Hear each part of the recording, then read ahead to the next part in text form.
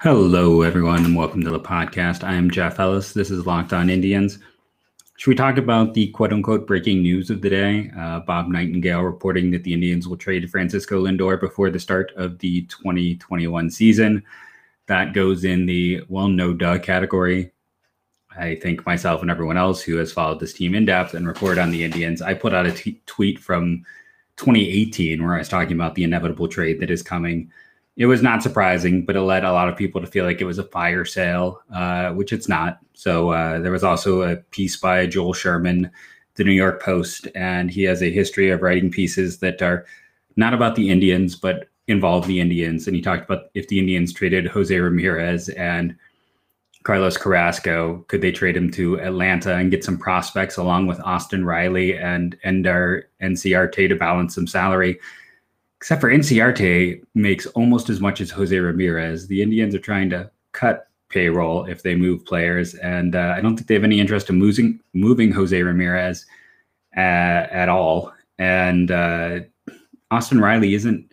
Austin Riley's at about, I think, close to 500 plate appearances with below average production in the majors so far. He's one of those guys you either loved or disliked in the minors. Really polarizing, and so far he's looked more like the guy that people like myself who weren't as high on him thought he would be. He is the reason Atlanta is considering acquiring a third baseman this offseason is because Austin Riley hasn't been able to nail down that position for them over the last two seasons. So it was a ridiculous trade, and we'll just comment on it because it was posted, but it was totally one of those things where that whole deal was written up with the idea of the Braves with zero thought to the Indians. The Indians aren't trading Jose Ramirez. They still think this is a team that is built to get in the playoffs and see what happens. And Jose Ramirez isn't going anywhere because he's on that sweetheart deal for the Indians. And he's going to be the central player for them offensively for the next few years. In terms of the Atlanta system in general, I talked about Atlanta earlier this week as a team to trade with the Indians. If you missed that podcast, basically I highlighted Adam Duvall, who had a really strong bounce back year for them, someone the Indians could look to acquire, specifically if Atlanta goes out and signs a free agent outfielder. That's about it. The problem with a lot of Atlanta's prospects is they just haven't worked out. They're high-end prospects, pitching-wise. Guys like Kyle Wright, Touki Toussaint, Sean Newcomb, those players have been unable to turn to starters, and then Atlanta would need to acquire someone like Carlos Carrasco this offseason because they've been completely unable to develop those starters, and that really limits those players' value. Like Kyle Wright does not carry the value of a guy who went fifth overall and was viewed by some people as a top 25 prospect. It makes Atlanta's trade assets kind of low. Even someone like Drew Waters, who a lot of people are very high on, his really out of whack walk to strikeout ratio is one of those things that it occasionally works out. Teoscar Hernandez had a fantastic year with Toronto this year. Brett Phillips had that big home run in the postseason, but he's now on his fourth team because he's never been able to balance it out. So we'll see. It has been very fun seeing all the articles today about, oh, do the Indians and Mets work? And it's like, if you've been someone who's listened to this podcast at all, Indians Mets. I think I did one just, this week on the Indians and Mets and how well they fit. So what? And there's a world, by the way, where the Indians could trade Lindor, Carrasco, and Austin Hedges all to the Mets in one deal. And you could still make that deal work from the Mets perspective, where the Mets would trade J.D. Davis, Ahmed Rosario, Dom Smith to the Indians. And then the Indians also getting a higher end prospect from them, like a Matthew Allen or a Josh Wolf. Why would that work for both teams? Well, right now, Thomas Nitto is the only catcher on roster for the Mets who's had a significant amount of time. If they acquired Lindor, you can move Jimenez to third, Andres Jimenez. And right now, if you go to the roster resource page, which I have in front of me, their current starting left fielder is Dom Smith, but they have Jeff McNeil listed as a bench bat. That's not the case. Jeff McNeil is one of their better hitters. So if you put him there, you move Jimenez from shortstop to third base, and you put Lindor at short, and their lineup is still intact. And they've improved offensively and defensively. They've gotten a star, and this is just for Hedges. If you add in Carrasco, I think you're probably asking for Matthew Allen and another piece. But I talked about earlier in the week, it's a team that needs catching and needs pitching, and Lindor would make sense. From the Indians' perspective, if you listen to this podcast again, I'll just reiterate that. You know how much I've been talking about Dom Smith. I think he is an exceptional first baseman who is only going to get better. You basically could get Dom Smith as the new first baseman. JD Davis could move out to the outfield. He may not be great there, but as a team that played some of the guys they played in the outfield this year, you could get by with JD Davis. Rosario would at least be a solid defender at short, slightly below average bat, former top 10 overall prospect in all of baseball by every major scouting service. So there's some talent there to unlock. And Josh Wolf in particular, I mean, Allen is the guy who I rated as the number one prep pitching prospect the year he came out. That was 2 drafts ago. Electric stuff, electric ability. Josh Wolf was down the list, but really good pitchability, good velocity, all the stuff the Indians like in a pitcher. A little bit undersized, but nothing concerning there. And I think there is a logic to all of this for both teams. The Indians would instantly upgrade 2 positions, downgrade 1, but have someone who could step right in while getting an interesting pitching prospect. And for the Mets, with their new billionaire owner, they could go out and get arguably the flashiest player possible. And if you go out and you trade for Lindor and you immediately lock him up, you then also get to, if you're the Mets, imagine a world where they trade for Lindor and then go out and sign DJ LeMahieu. Think about what that says. Isn't that exactly what an extremely rich new owner in New York could love to do and just show off? I know the Mets are paying Cano ungodly amounts of money right now, but he's not very good. That's just the bottom line. Cano was by just about every metric. He rebounded last year. That's not fair. I'm being unfair. He was solid a year ago, but especially if the DH is brought back in the National League, you can easily move Cano to the DH position and make your team a lot better. He was actually had one of his better seasons in a few years in the shortened season. So it was very unfair there with him. So yeah, 141 runs created plus. He was awesome. Before that, with the Mets, he'd had a 91. He's always been such a good hitter, and he's probably going to be a future Hall of Famer. But at the age of 38, slot him into DH, sign LeMahieu and let him play second with Lindor at short. It would be quite a coup for a new owner there in New York.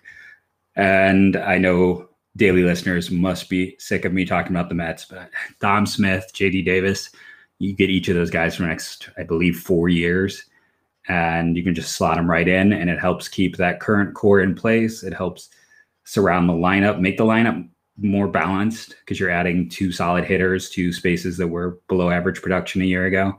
And you're just having more players that are far away from free agency. And with the core of pitching, this is a team that is always going to be able to contend. So you make a trade like that with Lindor and Hedges. I think even with Lindor and Hedges, you could try to push to get both of those bats. Maybe not the pitching prospect, but you could probably get both bats and the shortstop with a Lindor Hedges type of package or a Lindor Perez type of package. And that still makes the Indians better by spacing out where their talent is, because they had such big gaps in the lineup. Today's podcast is sponsored by Built Bar.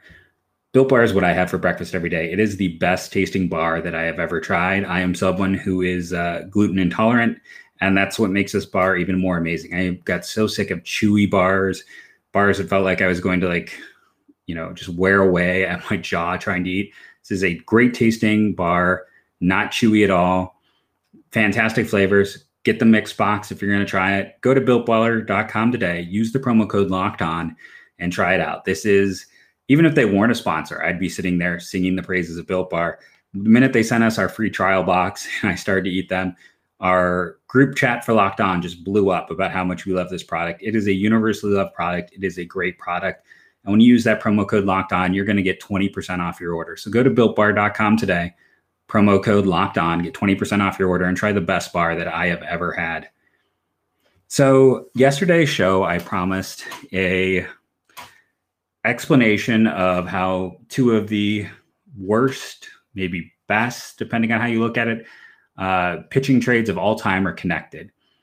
And I love following trade trails. That's just something I love to see, how everything connects back together. And in particular, you can go back and trace from Bartolo Colon and the Indians Bartolo Colon deal all the way through Chris Archer to the Pirates. Archer was recently, he wasn't designated for assignment. They didn't pick up his option this year with the Pirates after he was hurt.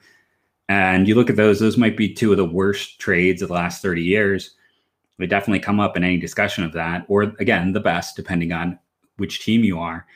And those trades are connected. So I promised I would go through and do the interconnectivity of these trades and also kind of track how they build out from there. So the initial trade is essentially Bartolo Colon goes to the Expos, who are trying to get in the postseason. The Indians' star of that piece was Brandon Phillips. Grady Sizemore was an interesting player in low A. Cliff Lee was a low ceiling starter. And then you also had Lee Stevens, I believe, was the kind of bouncing money coming back to Cleveland in that one. But, your big pieces were Phillips, Sizemore, and Cliff Lee. So obviously, Lee was here forever. And if you track out his trade, remember the Bartolo Colon gives the Indians Cliff Lee gives the Indians Carlos Carrasco. So they're still getting starts, quality starts off of the Bartolo Colon deal all these years later. The other parts and pieces in that deal, Jason Donald also came over with Carrasco, and Jason Donald was a minor piece, but he was a piece in the Trevor Bauer deal. So even if you're like, well, the primary piece was Shin-Soo Choo going out for Bauer, you could still look at Jason Donald as maybe that's what net the Indians Matt Albers, who was a fantastic reliever for them that season. But you could keep following that line. But let's stick with the central pieces. So Brandon Phillips comes to Cleveland, very ballyhooed. It does not work out. There's issues. It doesn't really get a full opportunity, and eventually gets traded to the Reds for Jeff Stevens. That is the name to remember. Stevens is a reliever. I thought he was eventually going to be part of the Indians bullpen. This is a time when the Indians could not. I mean, we've talked about many times on the show. In general, the Indians have been unable to develop bullpen arms throughout the past 30 years. If you missed the show earlier in the year, the fifth highest WAR by any draft and developed or signed and developed reliever is David Riskey, to give you an idea in the history of the Indians franchise. So not their best area. So they go out and they get Jeff Stevens. Phillips, I believe, had been designated for assignment, so it was not a big return. Stevens increases his value in the Indian system. He slowly rises up, goes from basically a throw-in to a solid prospect in his own right. It was about this time that the Indians needed a new third baseman, and they decided to go out and acquire Mark DeRosa from the Cubs. And the centerpiece in that deal was one Jeff Stevens. Now, the other pieces in that deal, John Gobb, who I think was out of the University of Minnesota off the top of my head, was like a 4th or 5th round pick. I think he was a lefty. And then the kind of the throw-in piece, the interesting arm in the low A was Chris Archer. Archer had severe control problems at the time. And I remember writing up that deal of, yeah, it's a great arm, but the odds of it ever working are very, very low. And I'll stand by that assessment. It was, you have a lot of pitchers like that, and the majority of the time it doesn't come together. So Indians make that deal. They get Mark DeRosa. We could follow that chain out of trades where DeRosa gets traded to the Cardinals for Jess Todd and Chris Perez. They get some decent performance out of Perez before that falls apart, and that's the end of that trade cycle. But continuing the other way, leaving Cleveland for this, Chris Archer goes, he develops with the Cubs, and then because it's not a direct Indians trade, I can't remember all the parts and pieces, but essentially Matt Garza goes from the Rays to the Cubs, and Chris Archer ends up going to Tampa. He had started to pitch in the majors at that point. He was an interesting arm, develops well in Tampa, and signs that he has that fantastic contract that at the time, contracts bring incredible value, but they almost never seem to end as well as we think they're going to end. Just recent players like that, Jose Quintana, who the Cubs acquired from the White Sox, he was limited to relief roles at points this year, and he was traded for. A lot of his value was in his contract. Chris Archer obviously did not get his option picked up, and even the Indians with Brad Hand, that was one of the things that was talked about, was that even at $10 million, that's a solid price for a closer. I mean, the Indians paid more for that when they went out and signed Kerry Wood on the open market almost a decade ago. So that's 3 recent examples of, you think the contract's going to be very valuable, but then in the end, it turns out not quite carrying the value we think it's going to carry. And all 3 of those pitchers, by the end of their contract, not being valued anywhere near the same. But in this case, Archer's down there. He has that fantastic contract. The Pirates front office, things are getting a bit shaky there. They had some good year. I mean, they've been one of the worst franchises in all of sport. They were the Cleveland Browns of baseball for a long time there. And they finally turned around and had this very short window. Part of the reason that window was so short was Garrett Cole didn't really become Garrett Cole until he left Pittsburgh. James Taillon couldn't stay healthy. They just had a lot of small issues like that. And Chris Archer's contract brought a lot of value to Pittsburgh because he was a potential, top 10 in his league pitcher on this great deal. He goes there and does not perform and gets hurt. On the other side of things, Pittsburgh traded out Tyler Glasnow and Austin Meadows along with Shane. Was it Shane Ray? Is that the pitcher's name? I think so. Shane. Oh, I'm blank. This is one of those things where you think back to top prospects. And I really liked that right-handed pitcher out of, he was a prep arm who Tampa got. Shane Ray was a football player. So I'm blanking on it right now. It happens sometimes. I know the Shane part of it's correct, but those pieces go out, and at the time, it's hard to fault Pittsburgh. Again, you're getting a fantastic contract in a small market, which you need. Glasnow's control issues were just unbelievable. I didn't think he was ever going to pull it together. He had an utterly fantastic year. Tampa's figured out how to maximize him, but he was one of those guys where the value was not in him anymore. People were the explosive stuff. What good is it if he can't keep it in the zone? And Austin Meadows was viewed as mostly a failed prospect at that point in time as well. His stock was way down. So with getting Ray, he, in some regards, was maybe the highest rated piece at the time. And it just happened that Tampa is the machine that they are. They turned Glasnow into an ace. They turned Meadows into an all-star. And they still have, the third piece in that deal. But yeah, that is kind of a fun thing, a way to track through how Bartolo Colon in that trade can net you all the way through various stops and starts, but through primary trade pieces every step of the way, nets you the Chris Archer deal more than a decade later. I always find, again, those things absolutely fascinating. It is fun to see what a trade and how it can keep going. And even on the Indian side of things, it's kind of crazy to think, Bartolo Colon gave you Cliff Lee gave you Carlos Carrasco, and hundreds of starts through that. Like, that has just continued to be something that has helped the Cleveland Indians through the entire career of Carrasco and Lee. And if they end up flipping Carrasco in another trade, which again is possible because he's going to have 10-5 rights very soon. And if they trade Lindor, he'll be the highest paid Indian. So it pains me to say it, but Carrasco is a player who will hear his name talked about a lot. But we could see this trade tree continue. So I have been Jeff Ellis. This has been the Locked On Indians podcast. I hope you enjoyed the talk about the Lindor news. I don't really know if it counts as news. I think anyone who knows Cleveland baseball knew that was something to be expected. We talked about it on the video version of this podcast, let alone just the audio version. We talked about the silly Joel Sherman piece. He's got some great information from time to time, but you see with a lot of big sources, Cleveland, just because of their talent, they get used more as trade fodder than actual in-depth thought. And, I think he does a great job with what he does, but I think in this case, the Indians are just looked at as fodder. And then we talked about how two of the biggest heists in recent baseball history are weirdly connected, and you can track your way through them. You can find me on Twitter at JeffMLBDraft.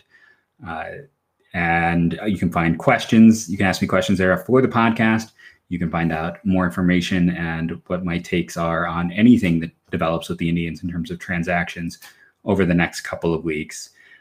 Thank you for listening. Remember to rate and review, download daily. That all helps our numbers. And as always, go Tribe.